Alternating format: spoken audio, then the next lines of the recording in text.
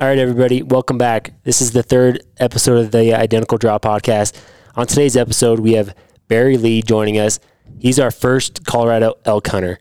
So we're going to have all sorts of conversations with the hunting that we've had and kind of go into just different stories. Yep, that sounds great. And this podcast is presented by Vortex Optics. Always like to mention them at the beginning. They are a fabulous partner of ours. They support us fully, and especially this whole new hunter campaign. They've been great, sending us some optics that the new hunters can use, and it's been awesome. So thank you, Vortex. All right, here it is, episode 3.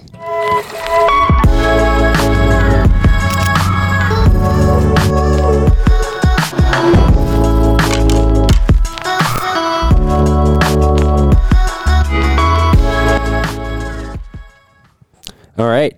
So, like Tom mentioned, we have Barry Lee here as a guest. Barry, introduce yourself. Hello, I'm Barry Lee. Where are you from? And let's hear why you wanted to get into hunting. Just kind of give us right off the bat. Cool. Barry Lee. I grew up in Portland, Oregon, but I've lived all over North Carolina, Montana. Now I live in New Mexico. A few years ago, I was on my profession is wildland fire. I work currently on the Sacramento hotshot crew out of South Central New Mexico. And so what happened was I was on Lolo hotshots based out of Missoula, Montana. And one of our crew members, while we were on a fire in Nevada, suffered a fatal tree strike.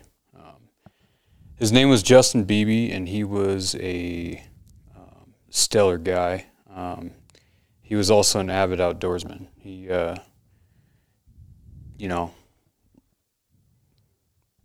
being on a hotshot crew in Missoula, Montana was his dream job. So he was an avid fly fisherman and an avid hunter.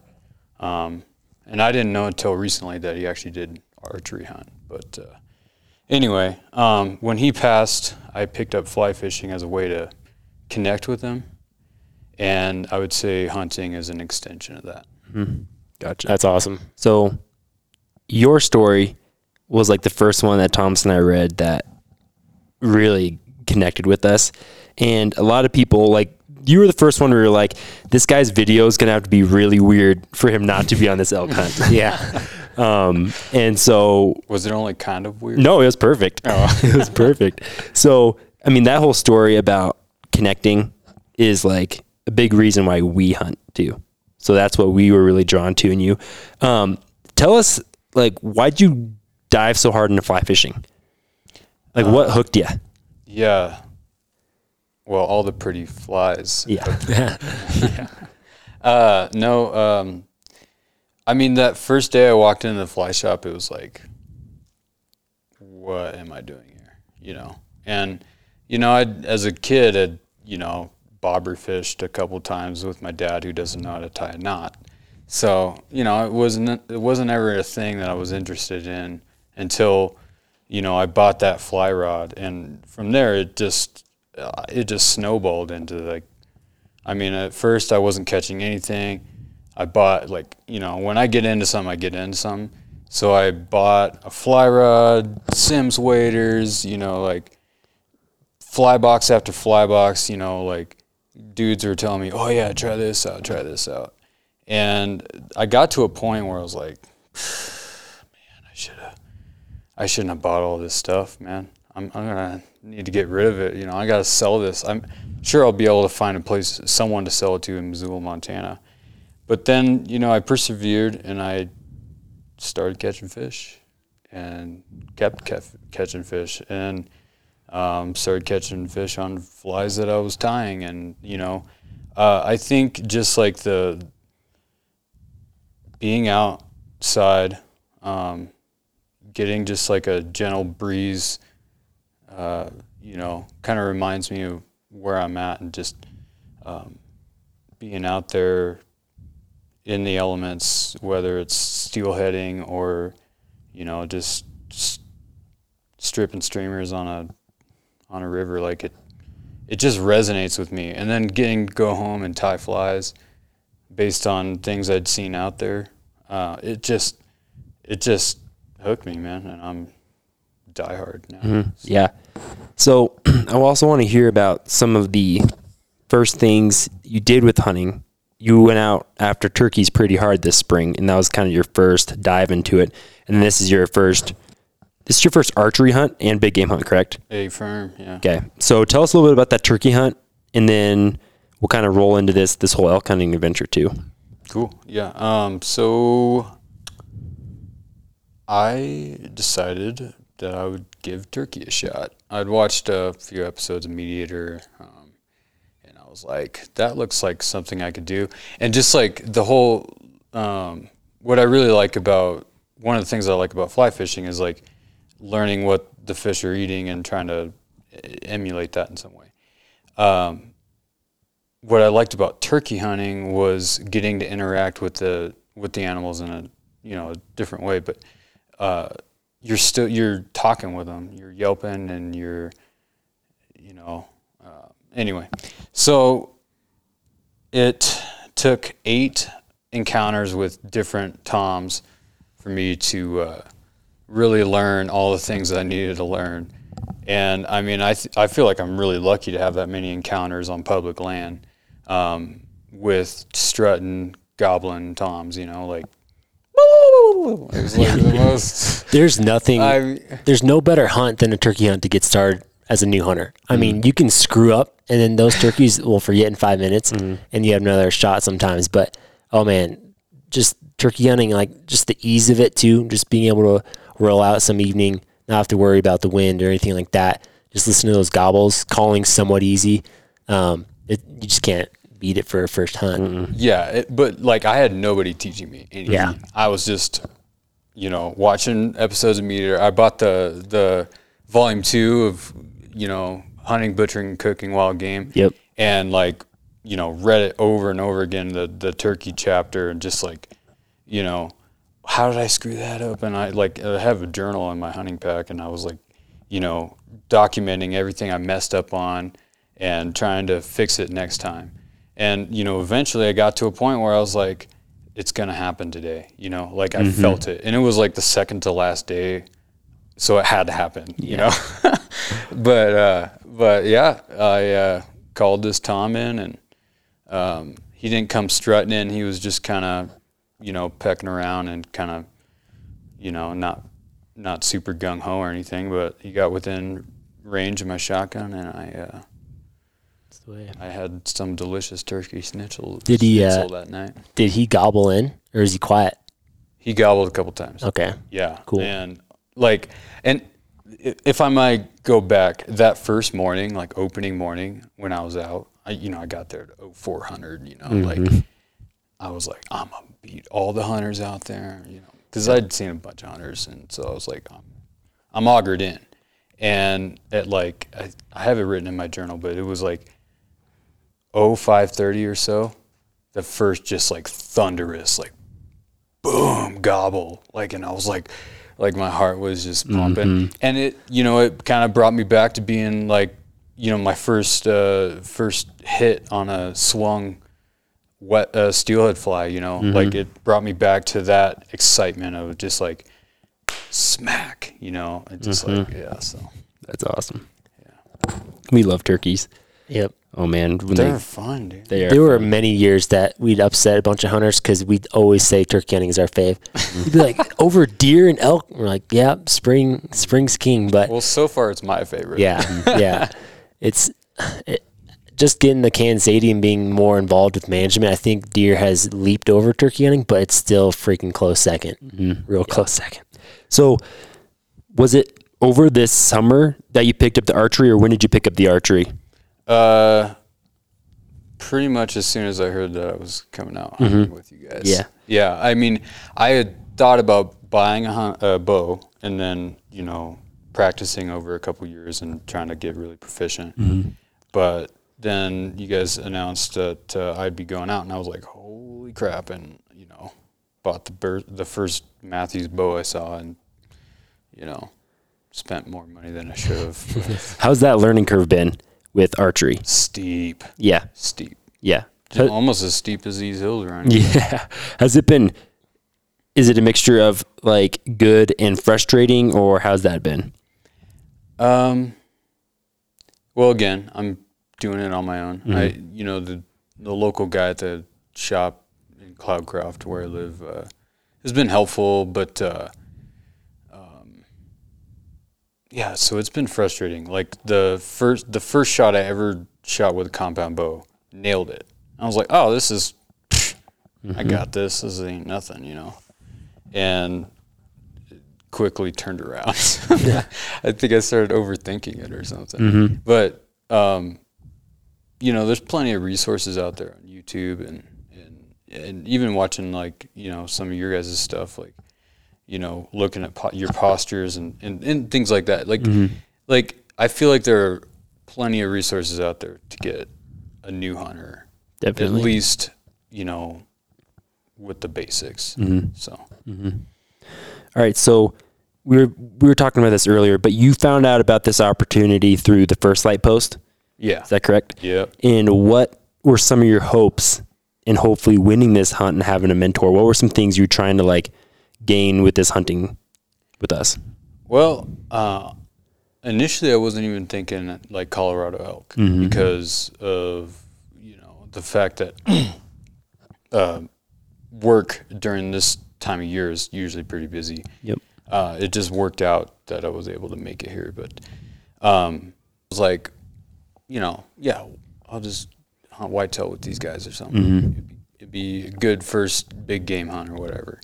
And then you guys said I was coming on the Colorado hunt, and I was like, okay.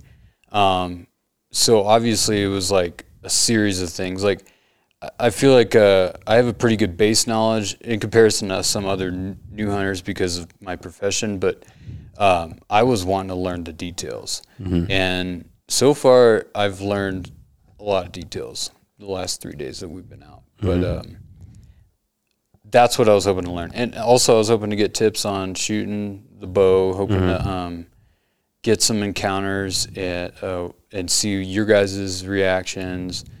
Obviously, it's been kind of a mixed bag of a trip, but so be it. So yeah, does that answer the question? Yeah. Pretty much just trying to get experience, really. Yeah, gotcha. Okay. The elk hunt has been tough. It's been really tough. Thomas, you want to take on the first evening? Yeah. Can I talk about that? I decided to go the tree stand method over a wallow that I figured would not get hit very often. We noticed, and from what we heard from people, that there were more people here than what was typical, and we've found that to be absolutely true. Our first 2 years elk hunting out here, we didn't run into a guy. We'd have mornings and evenings full of just bugles and bugles, like not even questioning if it's a dude or not.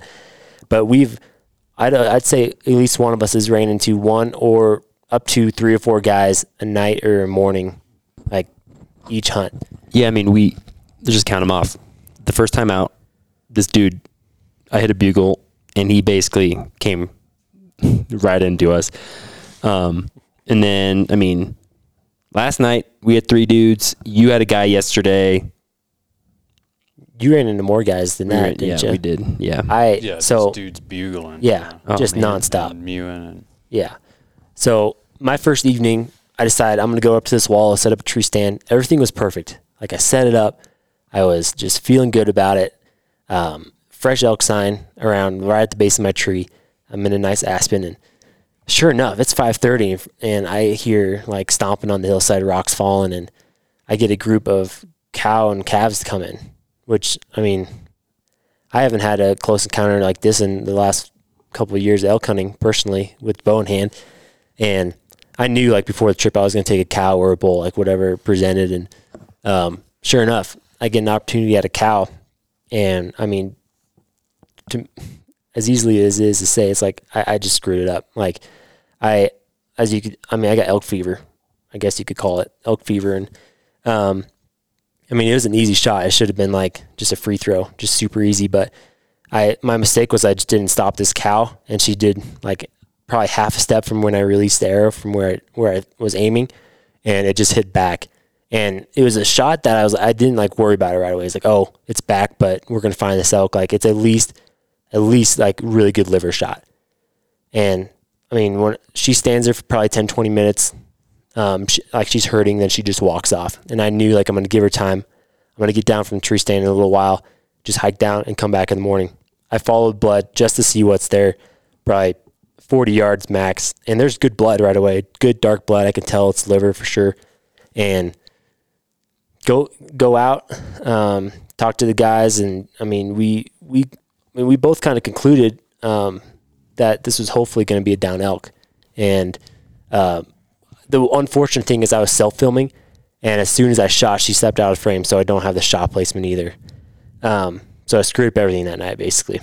And yep, we wake up early that next morning, and we look for like 6, I don't even know how many hours, track blood for probably 200, 300 yards about, and we get to a spot, like I could like draw it out of my head right now. We were there so much. Yeah. I mean, there's good blood in this spot, and then it's just gone. Like no more. The most amount of blood out of like a single area we had. Yeah. And then we circled that area Like for hours. Out of there. Yeah. Yeah. Like we gritted. Like we were just, I mean, I couldn't, like, it was good. Like we were 200, walking. 300, we were walking. Blood. I was like, we're just going to come up on this cow. Nothing once we got to the area. I mean, we checked every avenue she could have gone. Gritted the area looking for like a place she could have bedded a pool of blood or body, and nothing. No sign after that. So that was heartbreaking. I mean, there was a lot of like tracks around there too. Yeah, there were. Track. Yeah. That group must have confused us as well when they went through there. And, it was tough. I was confident we were going to be packing elk meat down. Yeah. Right away seeing the blood, I was like, okay, that's pretty good. Like, I know elk are tough, but I think we've got her. But I just could not believe how. After finding that last spot of decent amount of blood, just not a prick anywhere, not a pin drop of blood. It was amazing. So. Yeah. But I've just kept hunting this wallow because I know elk are gonna come visit again, and all but one evening I've been there. The next morning, the morning after we searched all day, I had another encounter with an elk and a dude. A guy ripped off 2 bugles down from me, just a couple hundred yards. I could tell most likely it was a guy. He just couldn't get to those high-pitched notes that a big bull elk will. And then a real elk bugled up top on the mountain. I was like, okay, that's a real bull, and he's even closer. I bugle back, the real bull goes again, the guy goes again. Sure enough, after, 5-10 minutes, however long I was staring over in that direction, I see the dude. He comes walking right to me. Bugle's probably 10 yards from my stand, doesn't know I'm there. And then he takes like 3 more steps, and he's like, oh, hey. And he starts laughing, and he's a younger guy. And then he talks about how he had this bull come 35 yards, shot way over his back. And that was that. But, running into another dude, if he wasn't there, I think I have a good chance because that bull was definitely hot. He came right to the calls, and that guy just happened to be closer than I was, so he got the shot opportunity. But I'm gonna be. You can find me at that wallow the next week. I'm just gonna be there morning and evening. I'm sitting until 11 a.m. usually at least, and then I'll go back up at like 3-ish. So it's just a matter of time, I think, before they pop up in that wallow again. So you've been hanging out there, and Barry and I have just been putting on the miles on these mountains. Basically, we've had a morning plan, had an afternoon plan, just gone, hiked a bunch. We've gotten into a few elk bugles, but it's been pretty tough. We've been bumping into a lot of dudes and going to deer too. Deer too, yeah. We have been seeing deer. It's hard to tell with how many hunters there are if like what you're hearing is a bugle. Like that's been a struggle this trip that I've never had up here. What I hear when I expect it to be a dude. What frustrates me more than anything is that how I wish we were better elk hunters when it was good, when this unit wasn't so busy. We would have killed bulls every year. Those first 2 years, no matter what. I mean, easy. No dudes at all. But now we finally figured it out, and there's dudes everywhere. So we're trying to hit those spots, those little pockets that elk will hopefully hang out, that the guys are pushing them to, and they just don't know those spots. So that's kind of the plan. But man, it's a lot easier said than done. Yeah. So I mean, we've worked, I mean, a bunch of different mountain ranges, and I mean, we haven't seen an elk on our hunts yet. We have not seen an elk. We know there's one spot where we were for sure listening to a bull, and we're going to go back there this evening, actually. That's been, like, honestly the only place where you're like, that is 100% a bull bugling. So, I mean, it's been a rough trip. We've been putting on some serious miles, and there's basically nothing else we can do besides just putting in our time and hoping that something works out. But the bulls have been quiet. I mean, it's September 19th. Shouldn't be quiet. But they are, and I'm thinking a lot of the reason has to do with that pressure. I mean, every hunter we have encountered is bugling a lot more than us. Yeah. I mean, multiple times, just constantly. I'm bugling maybe once in the morning, trying to get something just to give me their location. And in the evening, we're not bugling until we maybe hear something. I mean, I think the way we're going to kill them is just we get lucky with one talking once or twice or three times, and we're just able to get on them quiet, because I think they're shutting down with bugles, and if we talk, then we attract other hunters, and it's rough. Yeah. So it's basically cover all the mountains, just walk all over the place, and hopefully you stumble upon some before somebody else does. Which is frustrating because of how much sign, fresh sign is out there. You know, they're out there, and we know they are. But it's just like, ugh. Yeah. What are you gonna do? Yeah. Yeah, I mean, we're going to stay at it, but it's been rough so far. We just need public land. It's public land. We just need something to work in our favor once. That's all it takes. I mean, we know there's a good amount of elk here around this area. We just got to have luck with being able to get to some before other dudes do, or, I mean, something like that. So, so I'm Nate talking. I think you can probably catch on to that by now, but I've been hunting with Barry for most of the week. Thomas joined just one evening. And I would say a few things, like, you're more advanced of a new hunter than we've had, with your, fire background and stuff like that. So that's been really awesome. I mean, I don't need to be talking to you about wind direction, figuring all that. I don't need to talk to you about approaching them. You know what fresh sign looks like, which is awesome. I mean, to have that base is, really helpful. Yeah. What things do you think that you can add to your repertoire with hunting that you can take home, hopefully, for future hunts? Well, I would say, what have I got from this experience? I would say the archery side of it is probably something I'm not going to really be able to pursue as much, but moving forward, I'm going to find those opportunities because of my, work. But having said that, I mean, just watching you guys shoot and watching you guys, move around in the woods with a bow, I feel like I can, I've just learned a few things like that. I mean, it's really hard to pinpoint exactly all the things I've learned. Until I think I go out solo and be like, oh yeah, I remember when Thomas said this, or when Nate went around. And one of the things actually, because there's been a few times where I would have walked a different direction, and for instance, we hear a bugle, my instinct is just beeline it to the darn thing, you know.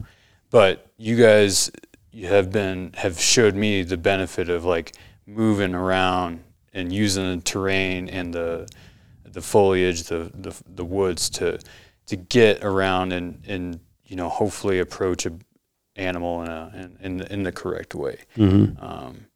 So yeah, I guess I would take that with me, and then I can't think of any specific examples right now. But I know I've learned a lot. Yeah, so I mean, it's been tough because we haven't had that animal interaction.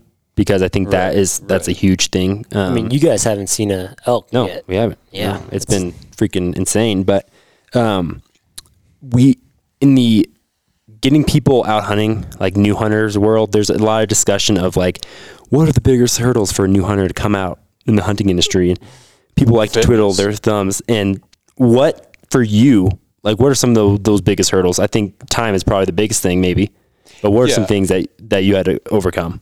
So yeah, I think it circles back to archery because I wasn't able to practice as much as I would have preferred to prior to coming out on this hunt.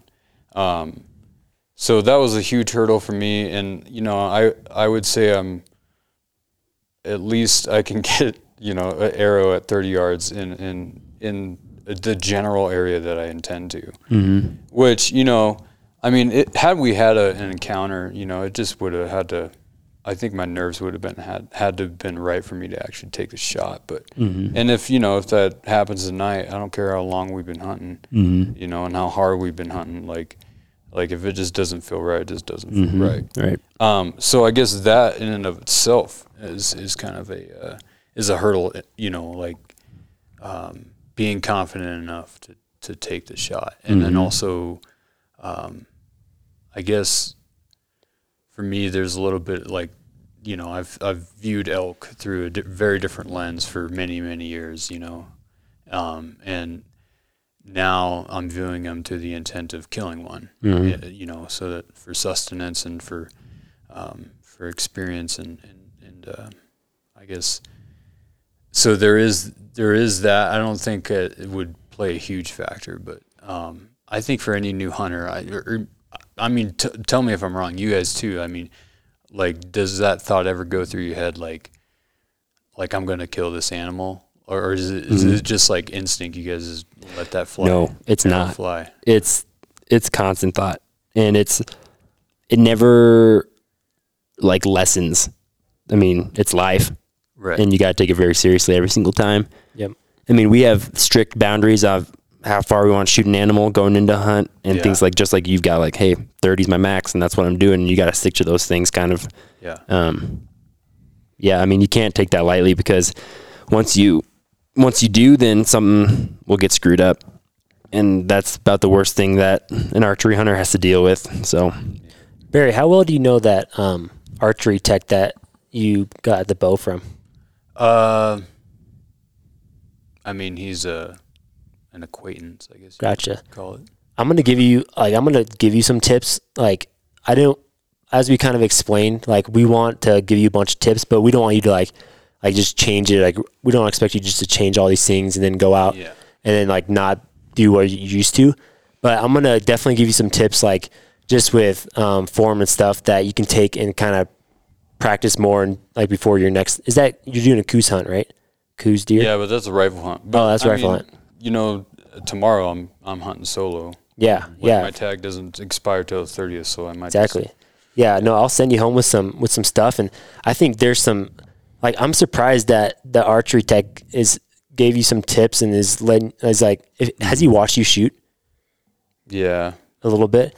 I'm surprised that he wouldn't like make more adjustments, I guess, because I think there's some things like the D loop length and stuff like that isn't very typical. That like I would like recommend having like a shorter D loop and stuff like that. It's probably comes back on me a little bit for not like pressing him. With like, hey, what's this all about? Like I mean, he sold me his bow so he could upgrade to a newer one. So yep. I mean, I took his used bow and I guess assumed it was dialed in for me. Yeah. Yeah, definitely. So cool. But yeah, I appreciate that. Yeah. Chat about that later. Yep. What else you got, Nate? That's all the questions I got, but I want to know more about what you plan on doing like the next few days, because we've got Tommy coming in tomorrow. So you're going to just kind of stay in this general area and try to find yourself an elk. I'll tell you where I'm hunting now. Yeah. We're going to run into Barry every hunt. Yeah. Oh, you guys are up here again. Yeah. Hey. Oh, that's weird. Yeah. Hey, you don't mind if I use your stand, do you? Yeah, no, yeah. During the 3 hours I'm not there. So part of the plan, my initial plan was I'd come hunt with you guys, learn as much as I could, and then if we didn't get an animal down, I would go on a backcountry kind of excursion, bring the rod, and just get way back in there, BFE. But driving up in here, I mean, you guys said it. I mean, it is. I mean, there's horse trailers parked at, a lot of those backcountry trailheads. So it's just, so the first day I was here, I got here a day before Tom and Nate here. I spooked a 5x5 bull while I was fishing. So, and he was no more than 100 feet from the road. And there's just something that tells me, what if he's just kicking it there, What if I can find some fresh sign? I'm just going to check it out. Might put on the old waders and grab all my gear, set up a little camp across the river. There's a few areas I've identified using Onyx. Like, there's a couple series of benches in there, as well as some spring creeks, things like that I might just go still hunt and see what I can find, and and then I might just kind of be a little bit more mobile, if I don't find anything there.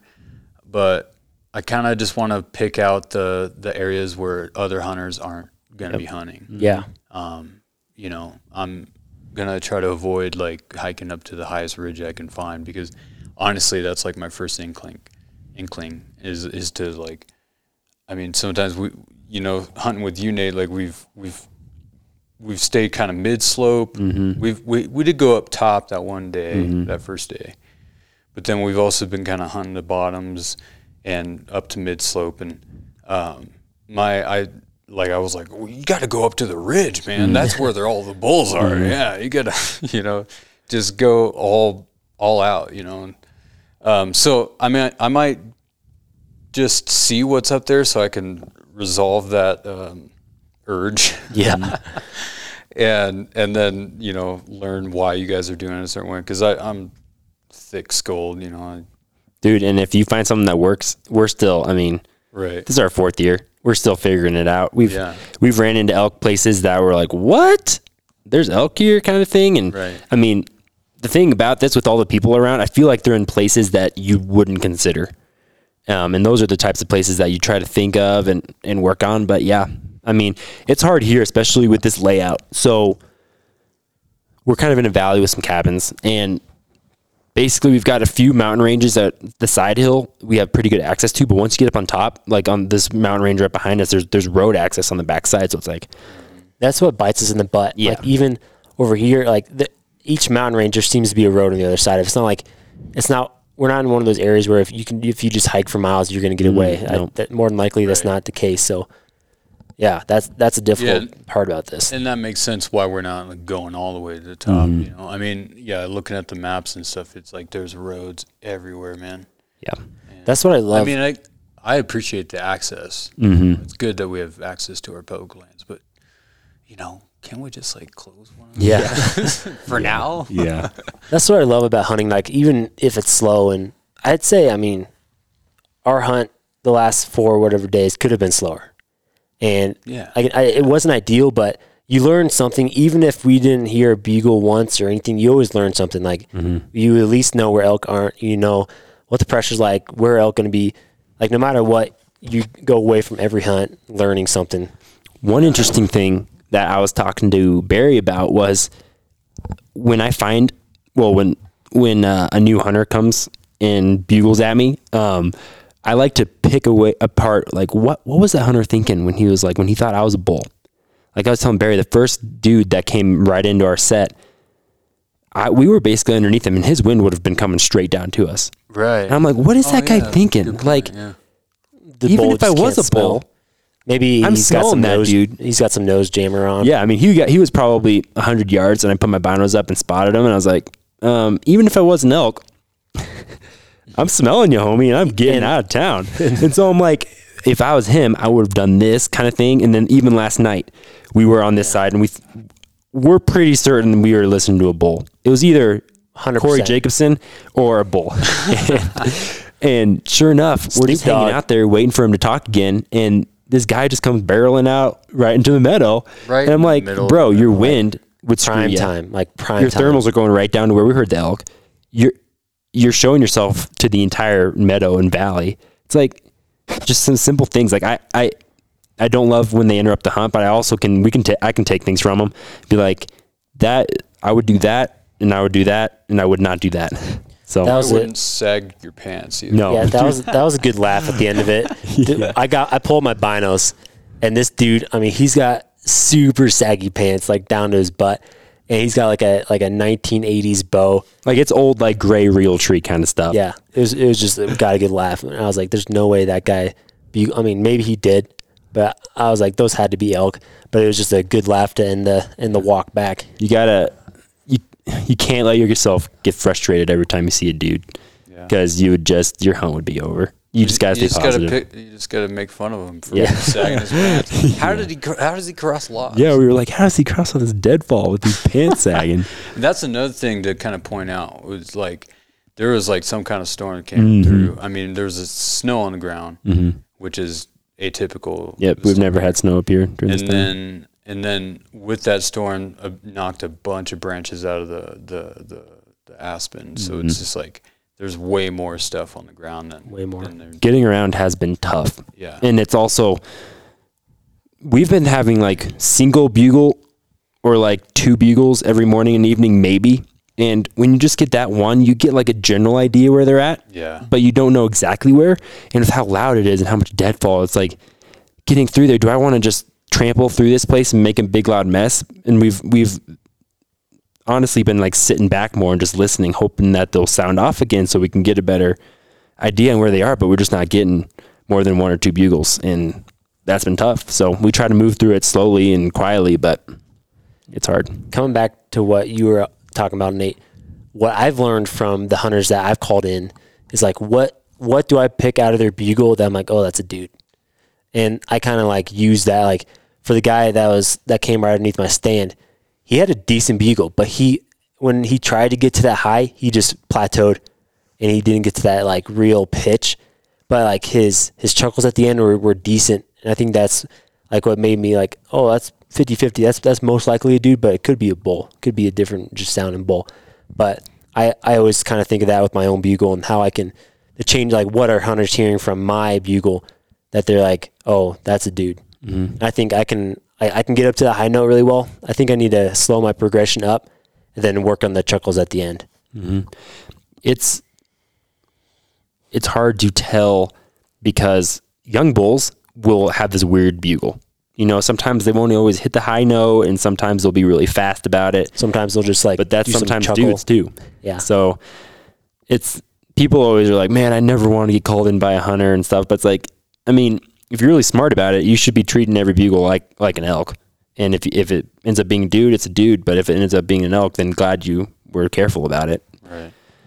Yeah, I've noticed twice that I've hesitated calling, like because it could have been a dude. I'm like, well, if that's a bull, I'm really screwing this up. Yeah, but that's the first evening. Well, and if it is a dude, why not? Yeah. Why not bugle back? Yeah. Well, You know? I was the first evening, those bugles, I was like, bugling back tells me if it's a bull or if it's a dude, because I feel like if it does bugle back, it gives me another chance to listen to see if it is a bull. But also, if they hit it immediately, a lot of the times that's a dude.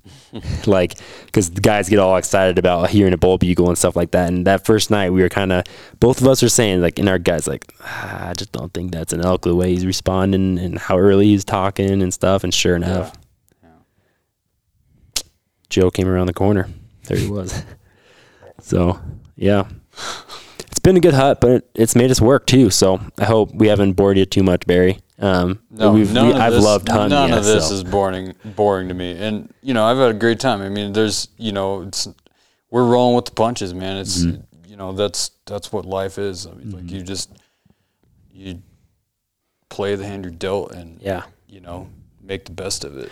I mean, it wouldn't be fair. It wouldn't be fair if Barry had an antelope hunt like Brian, like day one, just shoots a nice goat. But so I feel like this is a good hunt to give Barry some steam ahead, and I don't know. I hope in the next, so we've got this evening hunt, and then tomorrow morning we're doing a quick hunt. So hopefully we can get an elk spotted at least. Yeah.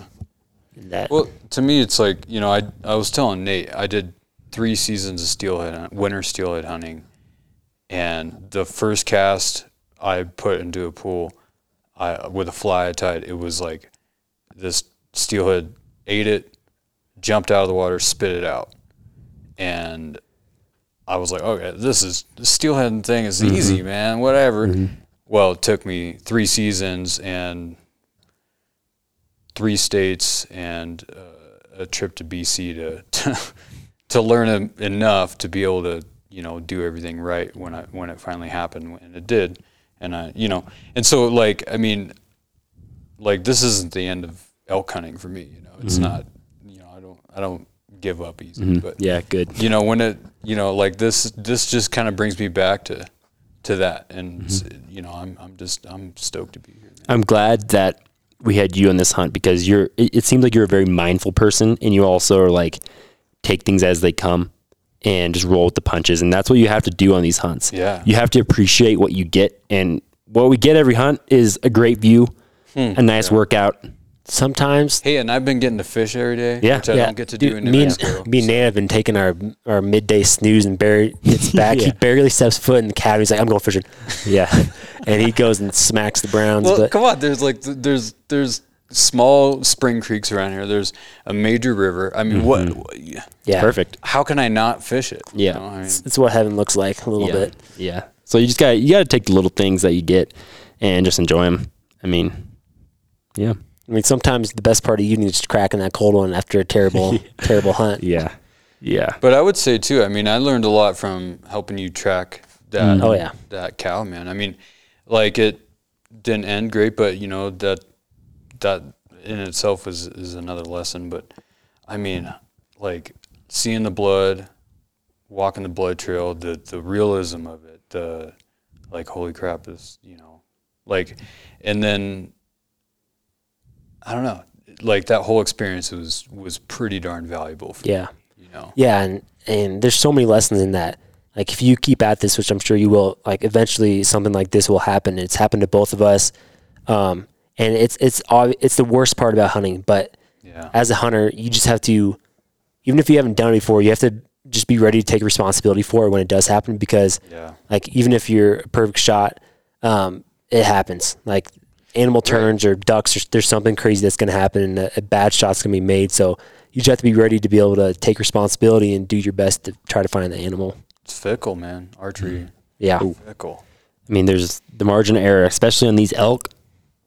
It is. If I make that shot on a goat, mule deer, whitetail, I'm finding that deer or whatever. But elk, I mean, I bet she just went a long way. You know, she could have clawed it up. You know how there's, like, shade under each tree, and well, of course there's shade under trees. The snow is what I meant to say. There's, like, so much snow out there. How was there not a single drip of blood on any of that snow? I was checking all the little patches. Back to the tracking for one more. For one more second. I mean, it was a pretty easy 250, 300 yards. Once we got to there, we tore that place apart. I mean, Picked it apart. like hands and knees type, like, looking, like, staring at stuff. Like, we think about leaving, and we're like, okay, 10 more minutes, get on your knees, look for the pin drop. And then after that, those hours of things, I mean, we did a full-on circle of body searching around the area. Yeah. Like, where did she go? We went low, we went high, we went everywhere. I mean, and, like, we played all the snares out, like, multiple times. There's some points I'm like, Nate, why are you doing this still? Like we've gone over this. Like, yeah, she could have gone there, not there. And it drives me nuts. Yeah. Because I'm like, I know somewhere on that mountain, there's another drop of blood. And that's what, like, I'm like, are you kidding me? Just point me in the right direction. I mean, yeah. You know, in, like, crime shows where they use, like, ultraviolet light. I have an ultraviolet light in my fly tying gear. Oh, do you? We can go back up there and try to get it. But what was the trip was, like, you know, right where the blood trail ended, there was, like, maybe, like, 3 ways she may have went. And everywhere else was just jackstrawed deadfall, Yep. just dead and down everywhere.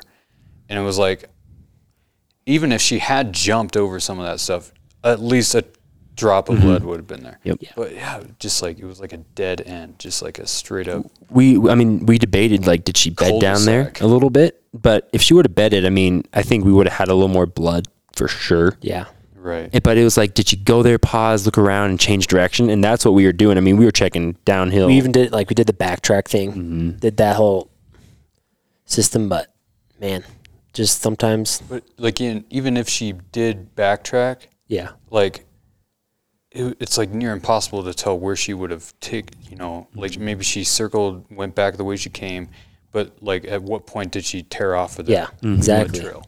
It's like I followed it all the way back to basically where first blood was, and looking for like any sign of like her going a different direction off the trail, and there's nothing. And yeah, She lives to tell the story, maybe. that's half of why I'm hunting that wallow. I mean, if she is super tough, Might see her again. yeah, she might want to go back for that water or whatever. But man, and we should note that the arrow, I mean, lodged all the way in her. Like, she walks away, and all I can see is the tips of my fletching. Like, it's that she was quartering away too, which was going for me. There was an entrance and an exit. Yeah, there was. Dripping blood. Yep. I mean, elk are tough, period. Yeah. So we can wrap it up. I mean, it's been a great hunt. We've still got an evening and a morning. and then I've got 4 or 5 more days. Yep. And Barry's like, hey, if I kill something, I'm going to come and get you guys. We're going to go pack this thing out. Because you'll be hunting within probably a handful of miles, Yep. in this area. Close. So, yeah, it's been great having you on this hunt. I mean, you are an awesome guest. We have been extremely blessed with our new hunters. They've been awesome. And this next one, hopefully he's good. He's our brother-in-law, so we'll see. Really halfway decent. Not as tough as Barry. Just kidding, Tommy. Barry, I want to cover quickly. Can you explain your ritual to people before you start every hunt? Like, as respect for Justin, I think that's pretty cool. Yeah. So every time I go to a new river, the tradition has been, spill a little bit of whiskey out for Justin. And I do it on every single stream that I've fished. So, and I did that on my turkey hunt, and I did it here. Mm-hmm. And each draw we've been up, some of them don't even really have a name, but or each day when we start a hunt, then just spill a little bit out. Depends on how early it is. But I usually don't take a drink if it's 500. Yeah. That's funny. That's like kind of similar to what we do for first fish with rod. Like we always throw back that big one. And sometimes Dad gets mad at us because it's the keeper, of course, but we let him swim, and just kind of a respect thing. It gets me hunting in this area. It's an impossible elk unit, but I just have to hunt it because I feel like our buddy Rod, who has this cabin in this valley, he elk hunted up here forever, and he was a good family friend, and he passed away from cancer. It's just like, you can't help but just think he's here with us, going on these hunts. And we were joking, like, yeah, he's definitely hanging at the cabin right now. I mean, it's elk season. Rod's here. It's just like, you can't help but feel that presence. That's what I love about hunting, just being able to connect and just feel that. I haven't gotten it with anything else I've done in my life, like I have with the outdoors fishing and hunting. So it's special. I'm not religious, and I'm not particularly spiritual either. Mm-hmm. But there is something about the pursuit of an animal or a fish that stirs something up within you. And it's hard to explain. And there's definitely been times when I've been out in the turkey woods or the trout rivers, where I feel a presence, and I can't really say that it's Justin, but my gut tells me it is. So, every time I spill that whiskey out, I thank him for introducing me to all this. This is a world that I didn't, think I would. I thought I might try, but I didn't think it would be such a overwhelming passion. So. Yeah. But yeah, that's awesome. Well, we better end it there. Barry, thanks for joining us the last couple of days, and good luck as we kind of keep elk hunting Get one the next tonight. couple of days. Yeah. Yeah. Right on.